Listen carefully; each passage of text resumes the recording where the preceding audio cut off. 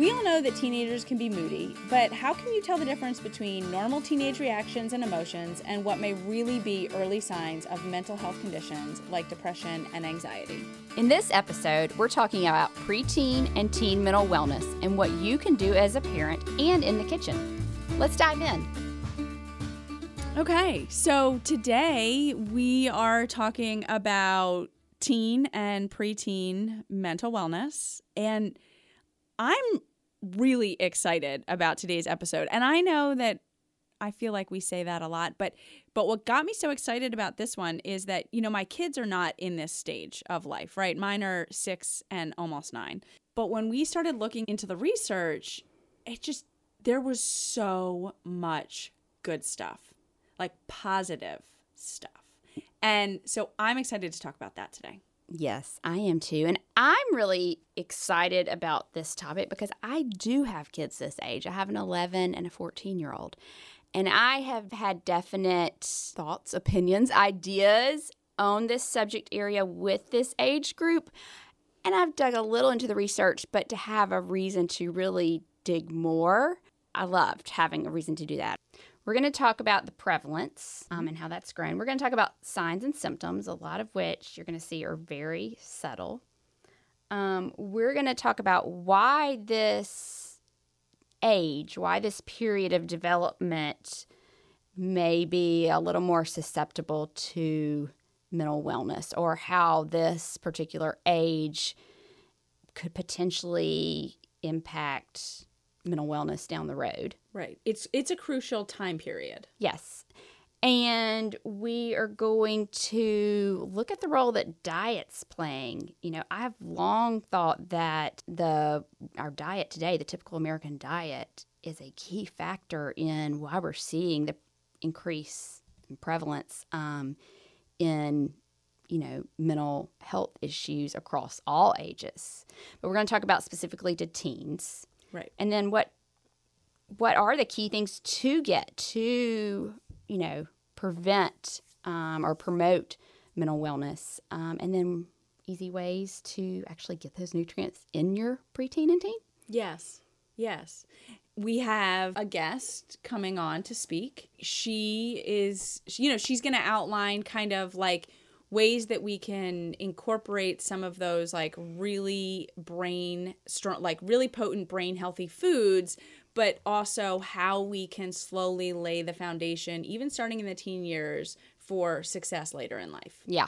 If you've gotten the impression from news headlines or just the media in general that teen suicide is on the rise, your hunch is spot on, but also back up a little bit, because it starts so much, you know, earlier than that, right? And we're going to get into the statistics. I'm going to pass that baton off to Carolyn, but there really truly are more depressed and anxious adolescents today than there were a decade ago. Just to give you a heads up, we really aren't talking about suicide in this episode. We are talking about all the things that possibly build up to that point, where we're talking about the more subtle ones that you may, you know, write off as, oh, that's just being a teenager, I guess. Right. So exactly. Let me give you some stats. This is from NAMI. 50% of all mental illness begins by age 14. That was shocking to me. Yeah, especially when you consider that's your daughter. Yeah. Thank you. Sorry. I'm just a few days into her freshman year of high school, so I'm a little... I shouldn't have brought that up. Yeah. Okay, here's another one. 1 in 6 youth aged 6 to 17 experience a mental health disorder each year. Now, 1 in 6 seems kind of low, or it's hard to... It doesn't seem maybe that bad. But what I started doing when I was looking at some of these statistics is to think of it in terms of my child's school. So let's say, and I haven't done the exact math on that, but let's say my child's school has 600 people. That means 100 of those kids is going to experience a mental health disorder or some kind of condition each year. That's a lot of kids. Well, it is a lot of kids also, when you think about it from the perspective of like, if it's a high school of 600 kids, right, that's almost one entire grade. If you break it out evenly, I don't know what's six. Yeah. And actually, her high school is, I guess, probably close to 1,200. So that means 200 kids. And that's just per year. Right. Right. So that could be the majority of The an freshman entire class. grade. Yeah. Also, the majority of youth in the juvenile justice system, this is a really sad statistic to me, the majority of the youth in the system have a diagnosable mental health condition. Yeah. So general population, 1 in 6. But then when you look at the youth in the juvenile system, it is 70%. Which you've got to think, I'm sure there's a lot of stuff at play, home life environment, that kind of thing. But mental health has got to play a huge role in them ending up there. Oh, yeah, I mean, absolutely. Yeah. Absolutely. Okay. I promise this isn't going to be a depressing episode, though. We're just laying out the problem, the prevalence. Yeah. And okay, so now that we've gone through those statistics, if you're thinking in your head, well, wait a minute, what about since the COVID pandemic began, right? Like, surely the prevalence has increased. Yes, and it has. In fact, there was an article that was looking at some of that data, and they acknowledged anxiety and depression rates rose dramatically across all age groups in 2020 and probably still some. But they were most pronounced in young people. And they did a poll where they gave adolescents a anxiety screening form. And 82.8% of those who took the screening scored moderate to severe. 90% of those who took a depression screening scored moderate to severe. Wow. That's kind of scary. Yeah. That is. Yeah.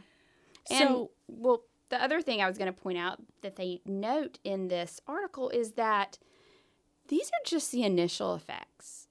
You know, we're going to see these changes in mental health that may have progressed more quickly because of COVID and because of the isolation. And we're going to see those play out over the next decade. yeah.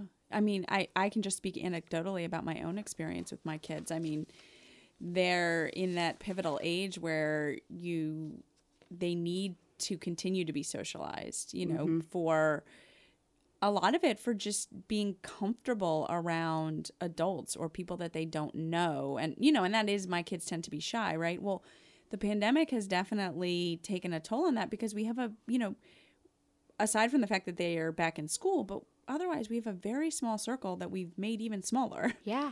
Yeah. So well, we've had a lot of, and my son, he's had a ton of anxiety over going back to school.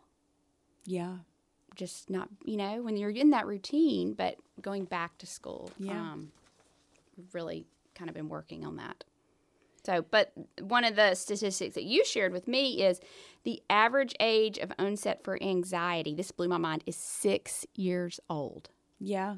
6. Yeah. I feel like now I'm like hyper focused on my first grader. I feel like you can see it.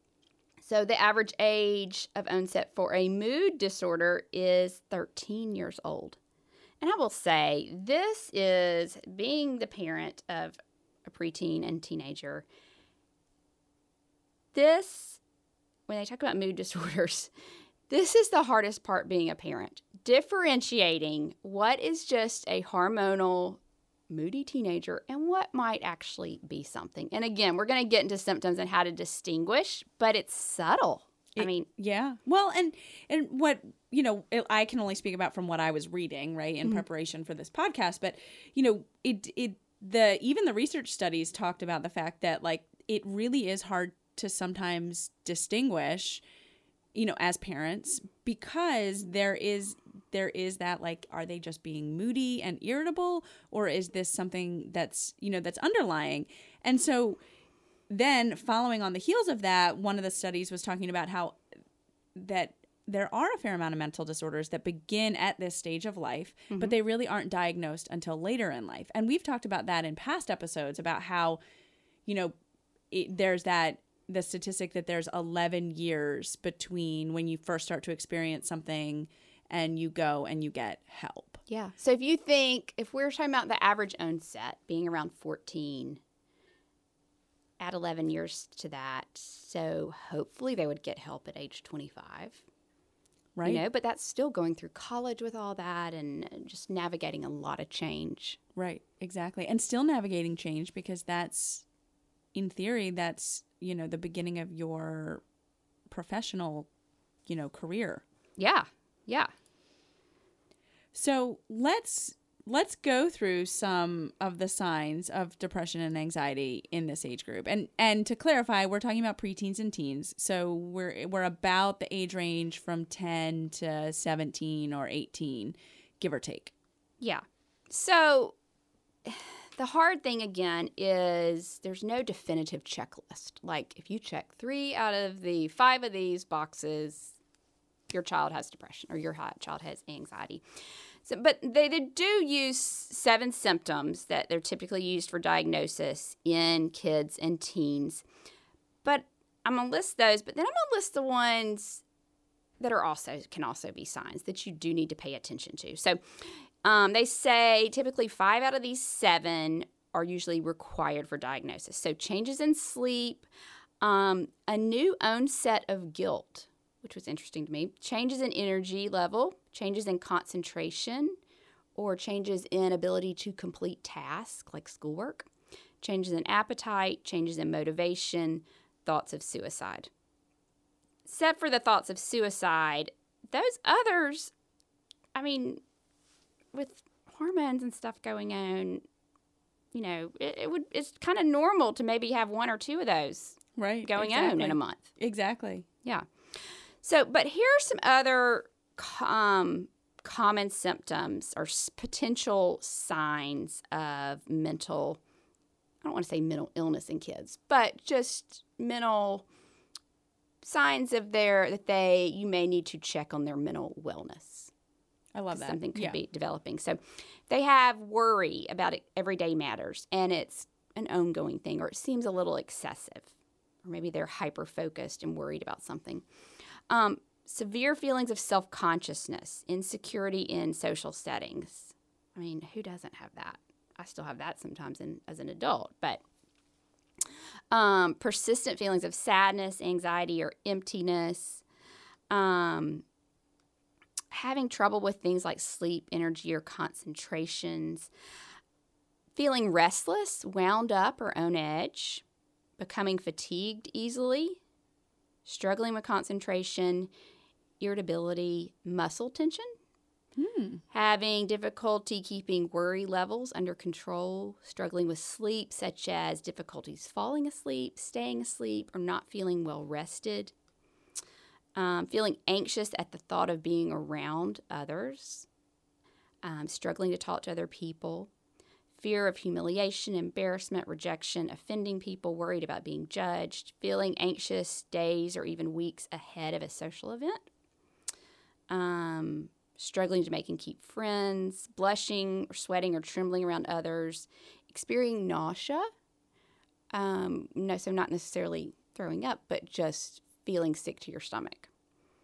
And there's a variety of these. I'm going to link this in our show notes, and these are going to be specific to whatever type of condition may be brewing, but I just felt it was important to share these things because I would say most of those are things you would say, oh, that's just a teenager being a teenager.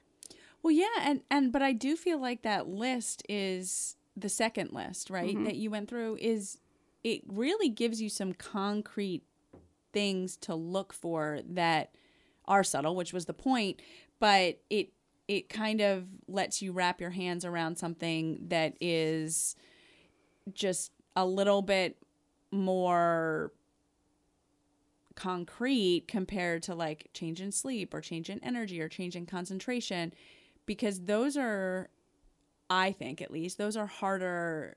You might see those in a week, or you might see those every 3 weeks. But unless you're that parent who is writing it down, which I've gone through phases like that with my kids where I, write it down because I want to see if it's a pattern or not. Mostly like when I was going through my divorce, I was hyper focused on their mental wellness. But, it's harder to keep track of like what change is. Yes. Yes. This article, and again, I'll link it in the show notes. It's from Penn State Medicine. But they also end with sharing that it's much more treatable and much more common than you think in teens. And I've kind of wondered that, like if you catch it early and get them started in getting help earlier, rather than waiting those 11 years, right?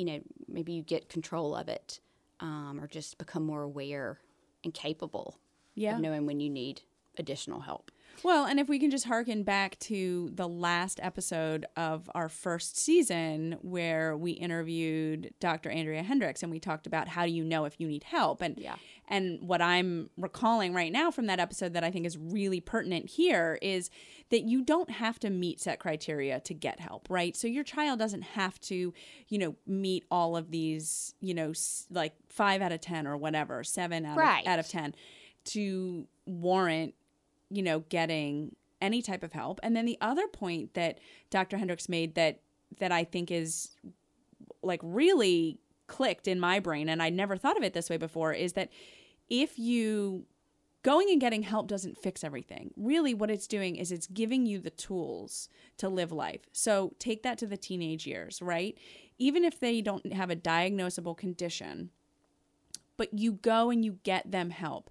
What they're really learning there are skills to live life, to cope, to manage, to be more self-aware about their feelings. And frankly, I would love that in any and every teenager, to be more self-aware. Yeah, imagine learning those skills at that age. I mean, it took me until I was in my 30s.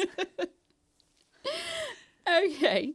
Well, and one last thing. I do love that too because I feel like we look at like, well, they're not that bad. I mean, they're not suicidal. Again, that phrase, that bad, going back to Dr. Hendricks' episode, how bad is bad enough? Let's talk about why this particular age range, this preteen, teenage years, is such a critical time period for them while they're in it. Yeah. But then also down the road into adulthood. Yes. Okay, so I'm not going to go too sciencey on you, but your brain is still developing until you reach adulthood. Like it's still getting all the circuitry and communication pathways right. It's still creating new neurons and cells. And a key area where this is actively happening in the adolescent brain is called the hippocampus. And the hippocampus can influence behavior and cognition and just proper brain functioning in general. And we know that, we've known for a while that when adults go through any kind of stressful period, there's a direct impact on the hippocampus, the cells in the hippocampus, or the communication between the cells. And what they found is that adolescents who have stressful periods, which, I mean, let's go back to your teenage years. Like, who isn't? Yeah. I mean, it was a drama every day. Well, I'm living it right now with my 14-year-old. Like, I don't even know, the half of it probably. The mood changes by the hour. The plans for the weekend change by the minute. I mean, I can't keep up, but it's all over the place. A lot of extremes, Yes, really, a lot really of high, extremes. really bummed out. Yeah. So that's stress. That is, But then you've got the physical development, you've got the hormone changes. That's a stress on the body as well. So all that to say is the ongoing stress during the adolescence can also be impacting the normal hippocampus development. And what they found is this can potentially last into adulthood. So you want to pay attention to, or you want to support brain development during the adolescent years to, promote their optimal mental well-being during those years, but also long-term. Right, down the line. Well, it just highlights, like, we tend to think, okay, we know the brain is developing, when they're in the womb, and we know there's still brain development going on, through those early first few years. But, we get to late elementary, middle school, you kind of assume like, okay, the brain's developed. Now it's just managing behavior and keeping them on track and keeping them, you know, doing the right thing. But we forget that their brains are still developing. They are not mature brains yet. Yeah. And things influence that. And some are going off to college, still developing their brains, depending on the age that they go off to college.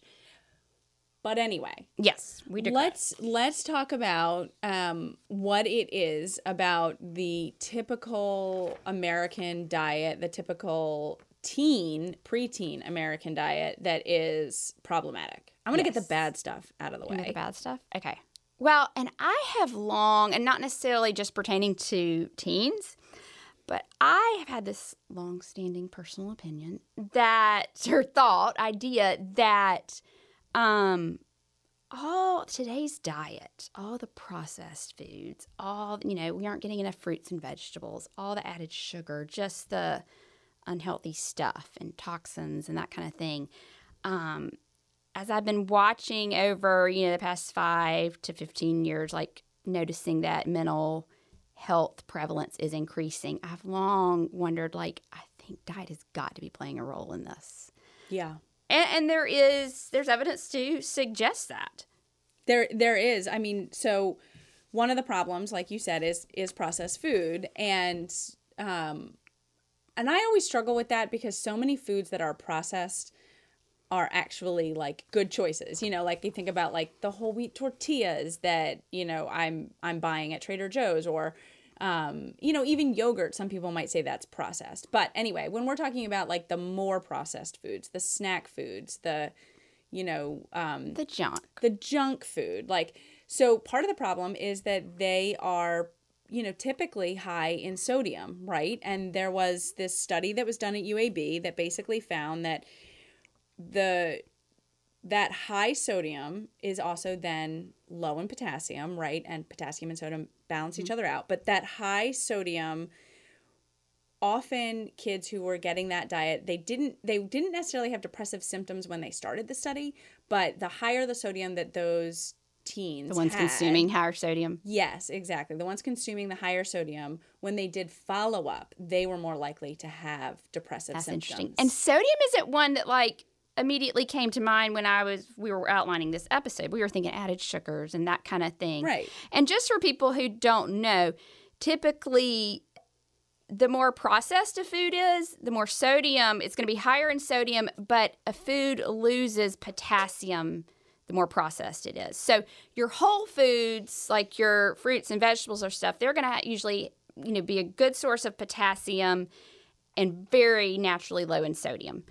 Right. The other end of the spectrum, as you go more processed, you're going to lose that potassium and sodium's going to increase. Right, exactly. So just looking at that, junk food intake, that imbalance in teens, it showed that they might not have it now. They might not be showing depressive symptoms, but down the line, at follow-up, they were more likely to show depressive symptoms. Yeah. Yeah. Well, and, I found some stuff just looking at food choices in addition to processed foods, or looking at their teens' consumption. And less than 50% of teens consume the recommended amount of fruits and vegetables and protein and healthy fats. Their intake of unhealthy fats and sugars, though, is well above, and sodium is well above those recommended levels. And, I think one thing that's important to remember is that all these unhealthy foods, on top of not getting the healthy ones that you need, also they're impacting the gut health. And, as we talked about in episode 2, and the gut, I remember us reading something, I think we shared it on that episode. The gut is like the puppeteer of all the things going on in the brain. Yeah. And it's hard with teens and even preteens. I mean, I see it in my own children already, and they're in elementary school. They start to become more autonomous in not just their food choices, but in their feeding of themselves. And teens are absolutely there. So there is that element of if they are not making the healthier choices, which happens, but it's shoving out the healthy options, right? So like the more unhealthy foods that they're eating, it's creating less room for their healthy foods. Well, it's like that replacement factor. And their independence. That's what's right. hard. You can control so much when they're preschool and elementary, yes. and even, some, middle school. But then when they start having, maybe earning their own money through babysitting or, or they get a car. They can go through the drive-through. Yes.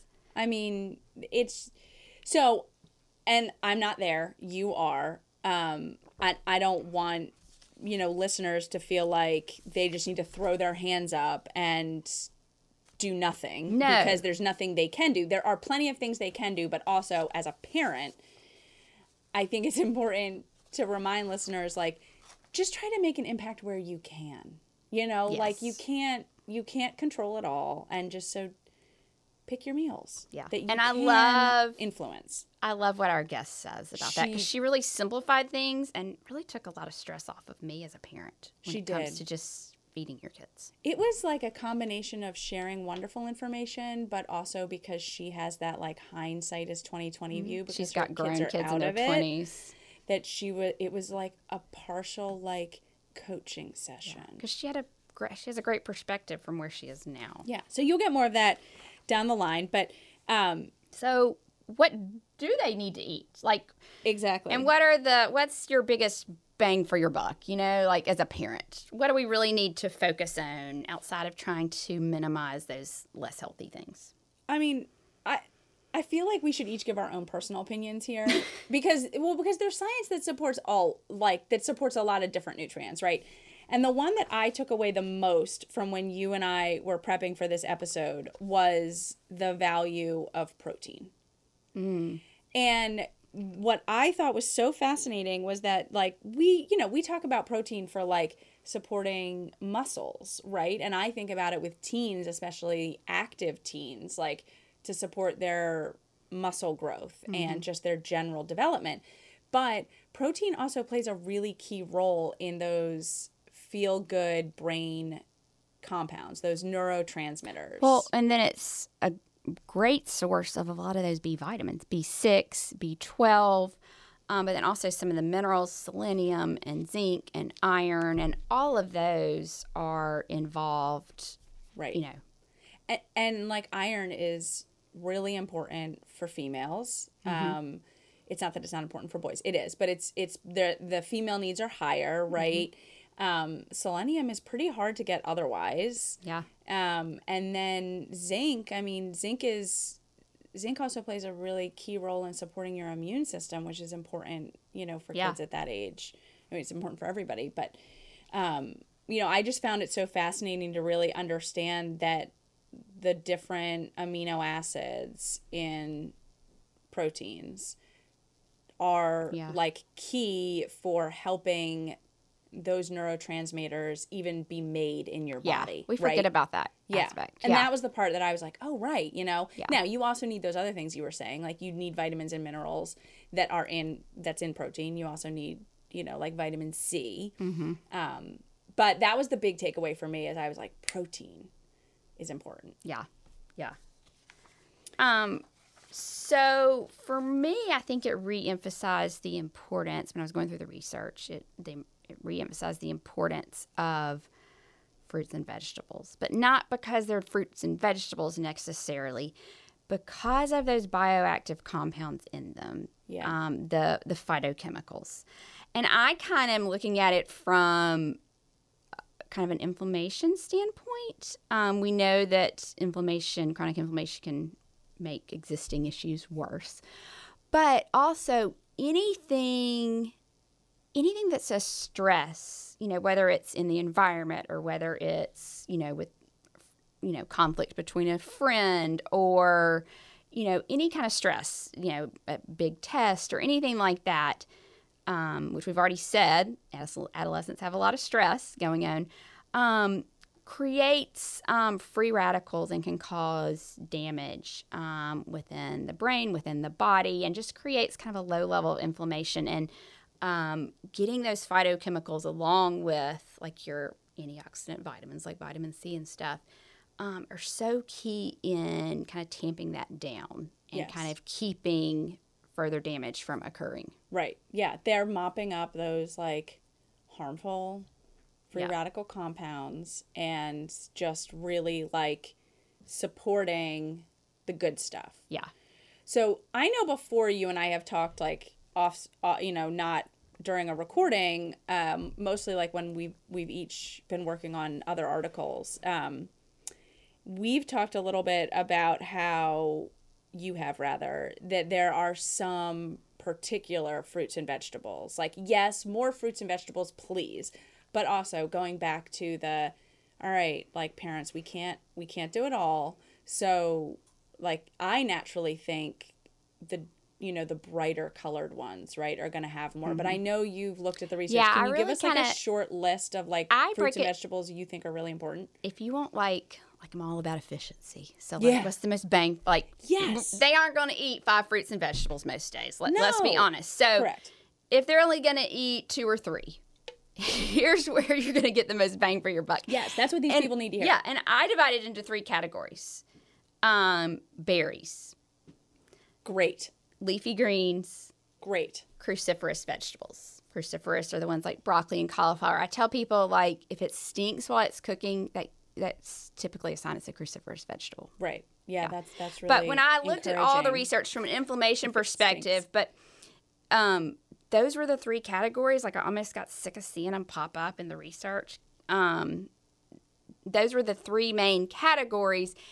And they're so beneficial to reducing inflammation because of how high those antioxidants are. And Right. so it's really those antioxidants, they're just the powerhouses. And a lot of it is not necessarily the vitamins and minerals, but the phytochemicals like flavonoids and Isothiocyanates in the cruciferous vegetables. They're can't all believe the you- words Yeah. that we have spent Almost- years trying to figure out how to say correctly. Yeah. And we still might not even be there. But yes, those. So the cool part, though, is that those compounds are not typically easily destroyed when you're like cooking foods. Mm-hmm. So raw, cooked, roasted, blanched, whatever. yeah, All good choices. you're usually pretty good. Yeah. Yeah. Berries by far, and we're going to talk about one particular berry in our interview that is just like, gosh, Superstar. super concentrated in those. If I can get a serving of those in each day, I feel like I'm doing good. Leafy greens or cruciferous. But, if they don't eat that, then it's not like if they don't eat that, it's okay. Those are really great ones, stellar ones, but all fruits and vegetables are good. Right. Well, and so here's the other thing is the other nutrient that we noticed was, cropping up. It was fiber, which goes back to your gut health comment, which goes back to more fruits and vegetables as well. So fruits and vegetables are giving you those awesome phytochemicals. They're also giving you the fiber. But also making other choices like choosing whole grains over refined grains. I'm not saying exclusively because like my kids are really on a, white pasta kick right now. But I mean, like there are other swaps, right? Yeah. So And there's one other nutrient that I've got to mention. I can't believe I didn't think of it before now, and that's omega-3s. I'm big on omega-3s, the omega-3 fatty acids. And most kids are not getting enough, unless they're getting fish 1 to 2 times a week. And even, then they may not, if the fish source isn't a concentrated source of that, they may not be getting enough. But that is so crucial for brain development. It's really crucial for all ages. And I think I've mentioned earlier that I have found it particularly beneficial for my son who has ADHD. yes. And you do it mostly with him through supplements. Yes, because I'm not a big fish person. Right. But the nice part, the reason I bring that up is that it doesn't have to be through Right. fish, right? Yeah. It can be through supplements. So I love just being As able well. to check the box with that supplement. Right. Because that's what works Yeah. for him. So let's transition to our interview now. Well, I'm super excited about our next guest who's going to help us dive a little bit deeper into some of these nutrients and bioactive compounds that we've just talked about. Yeah. So welcome, Kitty, to Thank our you. podcast episode. So I'm going to give you guys a little bit of background on Kitty first before we pepper her with a bazillion questions. So Kitty Breuer is a registered dietitian, and she has her master's degree in nutrition communications from Boston University. She started her career out in the publishing industry, writing for, magazine names like Good Housekeeping that we're all really familiar with. And then over the years, she has transitioned more into like an advisory and spokesperson work, which is actually what brings her today, because she is the spokesperson for the Wild Blueberry Association of North America. Kitty lives in Maine with her family, and one of her specialties is translating that really challenging science into tidbits that we all can actually understand and put into actionable advice. And she is going to help us do that today. Yeah, I'm excited. And she's a parent herself. They're grown and older than either of ours. Brierley has kids in elementary, and I have an 11 and 14-year-old. Tell us, how old are your kids? Oh, goodness. My youngest just turned 21. And so that's my daughter, and my son is 24. Okay. So it's been a little while, but it's not like you forget how it was. Exactly. It really sticks in your head. And I love it because you're kind of on the other side of it. So you can give us all your wisdom. Okay. All right. I'll try. I'm excited to have you because I've been intrigued by wild blueberries specifically ever since I started looking into their research several years ago. And from a personal perspective, my kids are not big vegetable eaters. So I really rely on fruits in particular to get those key nutrients and phytochemicals. And adding a serving of wild blueberries, it seems like one of the best ways to maximize those benefits. But Kitty, can you share with us, with our listeners, what exactly makes wild blueberries unique from other fruits or even other produce? Yeah, so I can easily get into that, but I wanted to speak to your vegetable thing really quick. I totally understand that. Most kids are a little on the picky side about certain vegetables. I lucked out because mine seemed to like a lot of them. In fact, funny story, in third grade, my son's class had to make a picture of their favorite vegetable or their favorite food, and he drew an artichoke. Oh my gosh. Oh, wow. Isn't that the most bizarre thing? And the teacher was like, this is strange, where's the pizza? Anyway, but so I lucked out in that respect, but I think using fruit to make up those deficiencies or the lack of quantity of produce in the diet is totally the smart way to go. And kids seem to like fruit better. It's sweeter. And I think the key there is to choose things that aren't super processed. You don't want the super processed versions of the fruit. So you want to get to the whole fruit or the plain frozen fruit.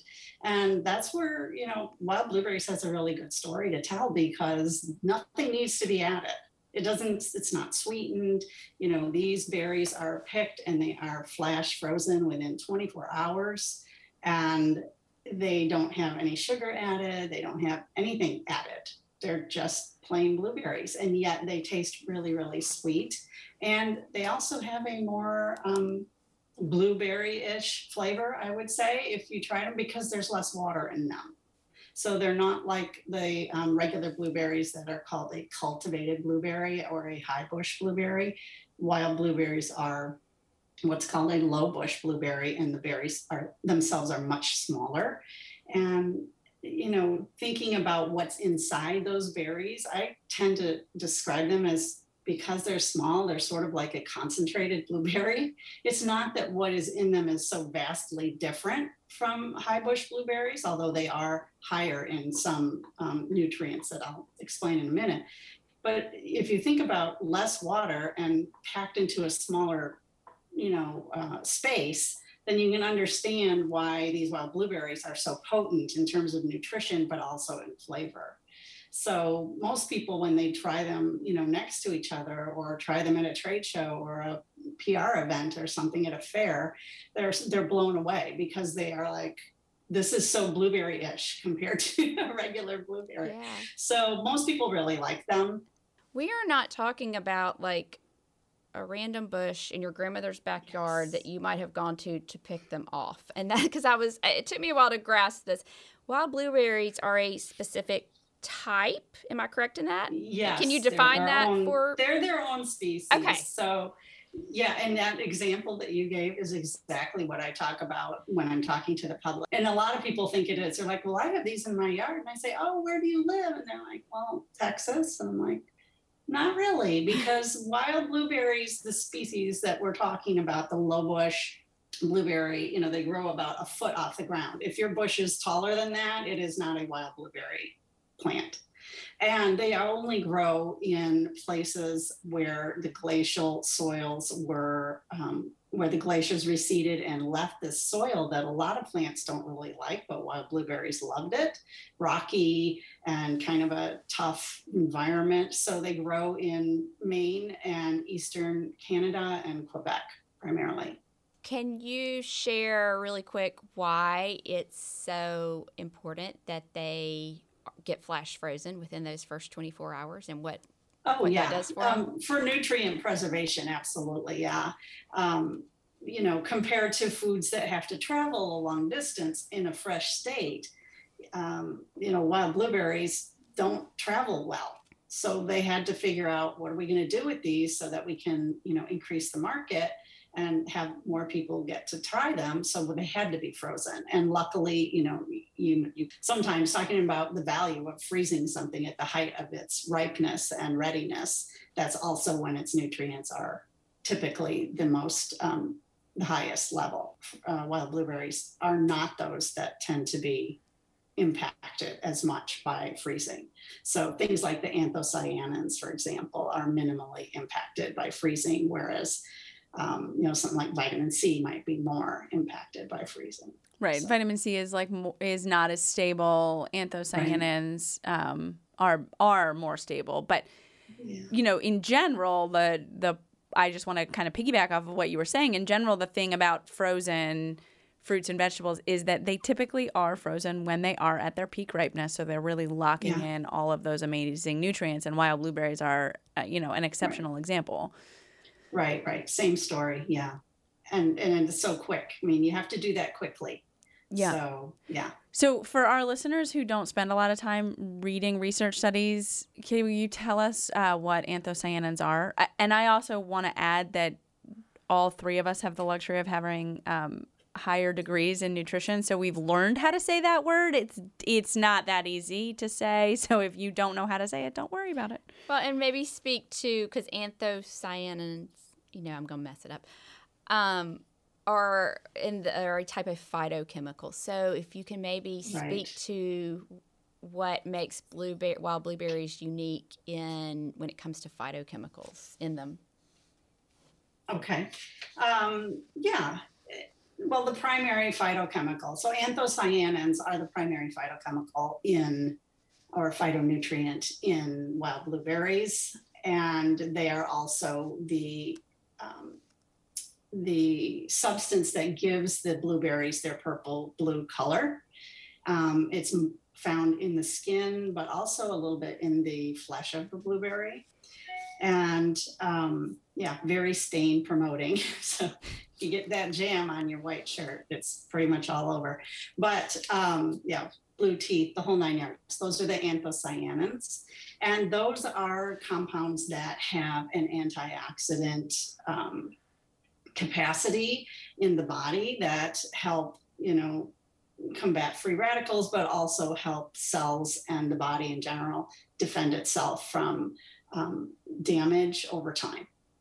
And so a lot of consumers are familiar with what an antioxidant is. They've heard that term before, but they are less familiar with what an anthocyanin is.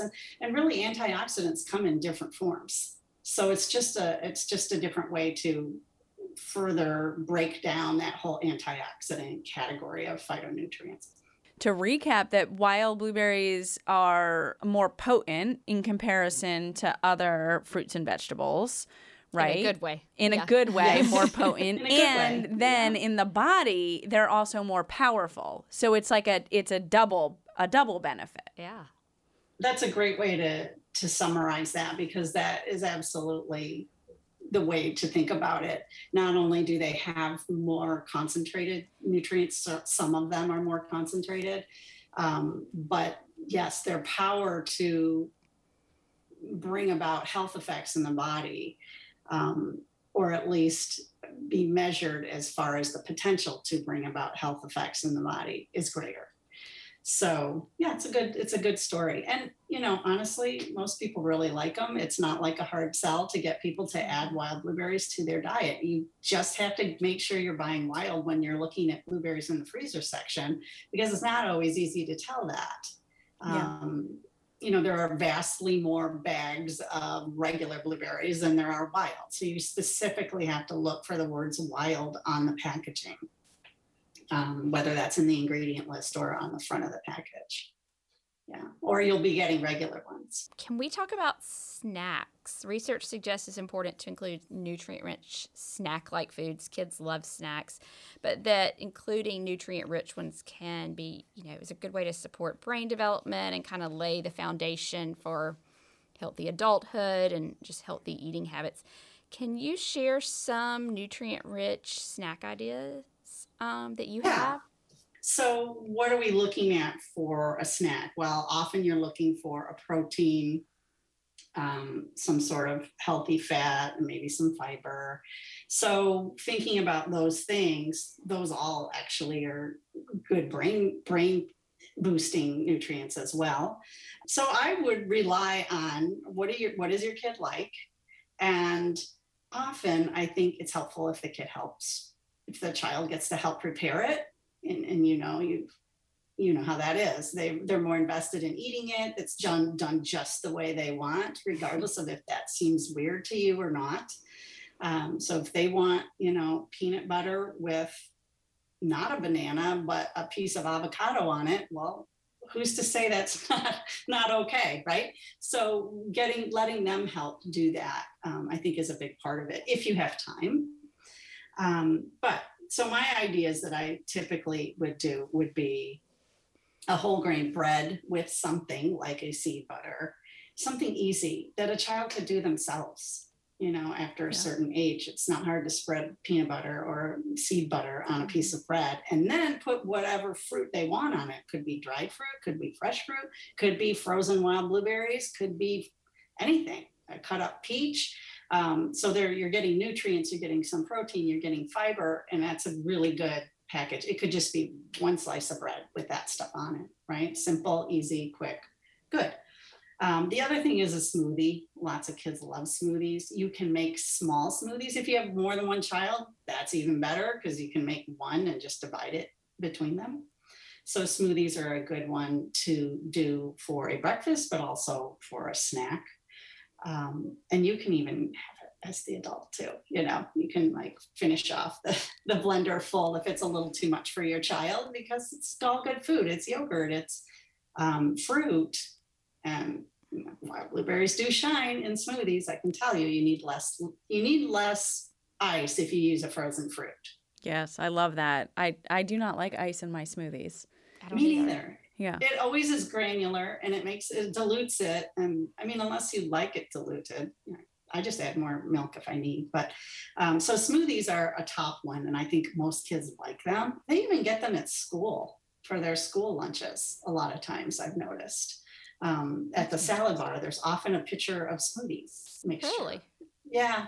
I heard that at a trade show. Oh, that's fantastic. With lunch, dietitians who coordinate school lunches and organize them. And they said, we put wild blueberries on our salad bar, but we also make our morning smoothies with it. Wow. And I don't think that's happening in Alabama yet. No, I don't think we've progressed that far, but I'm inspired now. I know. I love that. I hadn't thought about, I always forget about fruit with meats. And for kids like my kids' age who really like fruits and they can be particular about their proteins, mine are very particular about their meat proteins, that would be another vehicle to potentially, sweeten the deal and get them, get them into it. Sure. I like with pork tenderloin, I used to do that a lot. It's cooked so quickly. I would just cut it into medallions, saute it with a little onion, and I would just throw in whatever the fruit was. So often it was apples, but you could absolutely make a little pan sauce with wild blueberries. You could make it with peaches. It doesn't have to be the traditional apple thing. Yeah. And some seasoning, of course. Yeah. Maybe a little butter. Maybe, yeah, just a little bit of that. Exactly. Yeah. You gotta make a sauce, Yeah. So yeah. Well, pan sauce is your friend. But one thing I did not talk about was why wild blueberries are good for kids' brains. And there's so much research. So Carolyn, you had mentioned that you saw some research about wild blueberries. There is more and more coming out all the time on brain health. And brain health seems to be this topic that everybody is suddenly more interested in. I could see why people my age in their 50s would be like, oh, geez, I got to start taking care of my brain. Well, you actually need to feed your brain from day one. And so giving a little thought to your child's brain health as school is starting. And, this is a thing where wild blueberries are really shining these days, not just with young kids, but with teenagers as well. And so if you're interested, I just wanted to highlight a couple of the findings from some of these studies on cognition and children and wild blueberries. So we talked a little bit about anthocyanins and antioxidants, and, wild blueberries are, overflowing with these anthocyanins, but other foods have antioxidant power as well, obviously. What's interesting is that although researchers don't really know how these compounds impact, exactly how they impact brain health and cognition and mental health, they can see that they have some sort of impact.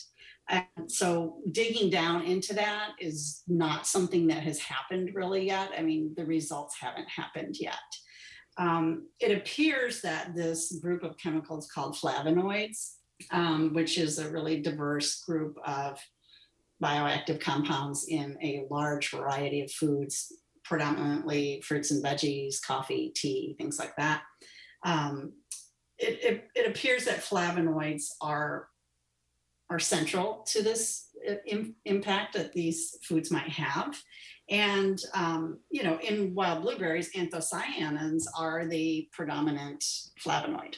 The Wild Blueberry Association of North America focuses their research interest on anthocyanins in our product because we do think that has most of the impact. Now, when we eat these foods, it matters what happens to those things in the body.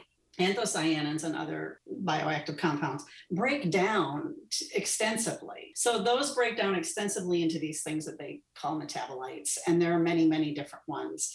And these anthocyanins and their metabolites collect in different parts of the body and are prevalent in your body. They hang in there for a while. That's kind of nice. It means that it's good to have a constant supply, but it's not the end of the world. If you only ate vegetables on Tuesday and didn't eat any on Wednesday, you're still going to be able to get those benefits. So these breakdown products from anthocyanins are believed to be what researchers think wild blueberries are giving to mental health.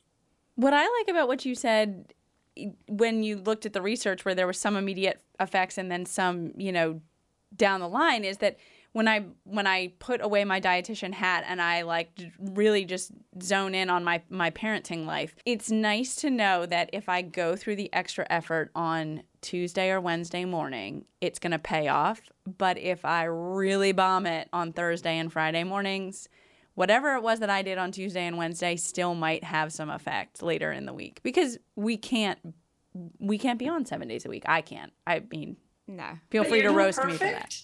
No, yeah, exactly. I'm shocked. Yeah, I mean, and that's such a good point for people trying to feed their kids well. You don't have to be perfect. What you're doing, those little things you're doing, or instilling some good habits in them that, they don't have to happen every day, but they will stick with them. And, what you're doing most days is what matters. I've recommended to several people, and I remind myself to kind of look at it from a maybe week perspective rather than a day. I tend to take more of an all or nothing approach if I look at it from the day. But when you look at it from a week and what you want, the number of family meals you want to get in, the fruits, the vegetables, that kind of thing, it's a lot more doable. It is. You can't be perfect. You can't. We can't. I can't. No. Well, it is. And that's the way you have to think about your own nutrition as well, right? It's not just applying to kids, it's applying to all of us. Yeah. What you're doing on a daily basis or nearly daily matters. But if you miss a day, it's not the end of the world. So it's a relief to people to not have to think about that. I mean, this was awesome. Fabulous. I loved it. You gave great advice. We talked about some awesome studies, and I feel like hopefully we made parents feel more empowered and less anxious about what they can be doing. This has been such great information. I mean, it really has. From a nutrition and a parent standpoint for me. Thank you so much for being with us. Can you share really quickly where our listeners can get more information on wild blueberries or some of the research associated with, wild blueberries or other good brain healthy foods? The Wild Blueberry Association has a website, and it is wildblueberries.com. Very simple. And people can go there. And one of our new things that we have is a brain health food guide called Cognition Kitchen, which is downloadable, and it's got information not just about wild blueberries, but a variety of food. There's recipes in there, there's science, there's references. It's really a nice little guide, and it's free. But definitely the Wild Blueberry site also has many, many, many recipes, including, probably 100 smoothie recipes. So if you're looking for recipes, if you're looking for references to the science or more information, wildblueberries.com is where to go. Thank you so much, Kitty. I hope you have a wonderful weekend. Thank you. It was so much fun talking to you guys. Bye. Today's episode is sponsored by Wild Blueberries. They're a trade association of growers and processors of wild blueberries from Maine and Canada. You can learn more about them by going to wildblueberries.com. Thank you so much for joining us for the Happy Eating Podcast. I'm Brierly Horton. And I'm Carolyn Williams. If you liked this week's episode, then don't forget to rate and leave us a review on iTunes. And be sure to hit the subscribe button so you'll never miss a new episode. We can't wait to have you back at our table next week for a brand new episode. Bye. The contents discussed in the Happy Eating Podcast, such as advice, studies, text, graphics, images, and other material discussed or presented on the site or podcast, are for informational purposes only. Content is not intended to be a substitute for medical advice, diagnosis, or treatment. Always seek the advice of your mental health professional or other qualified health providers with any questions you may have regarding your condition. Never disregard professional advice or delay in seeking it because of something you have heard on the Happy Eating Podcast. If you are in crisis or think you may have an emergency, call your doctor or 911 immediately. If you're having suicidal thoughts, call 1-800-273-TALK, that's 8255, to talk to a skilled, trained counselor at the National Suicide Prevention Lifeline. If you are located outside the United States, call your local emergency line immediately.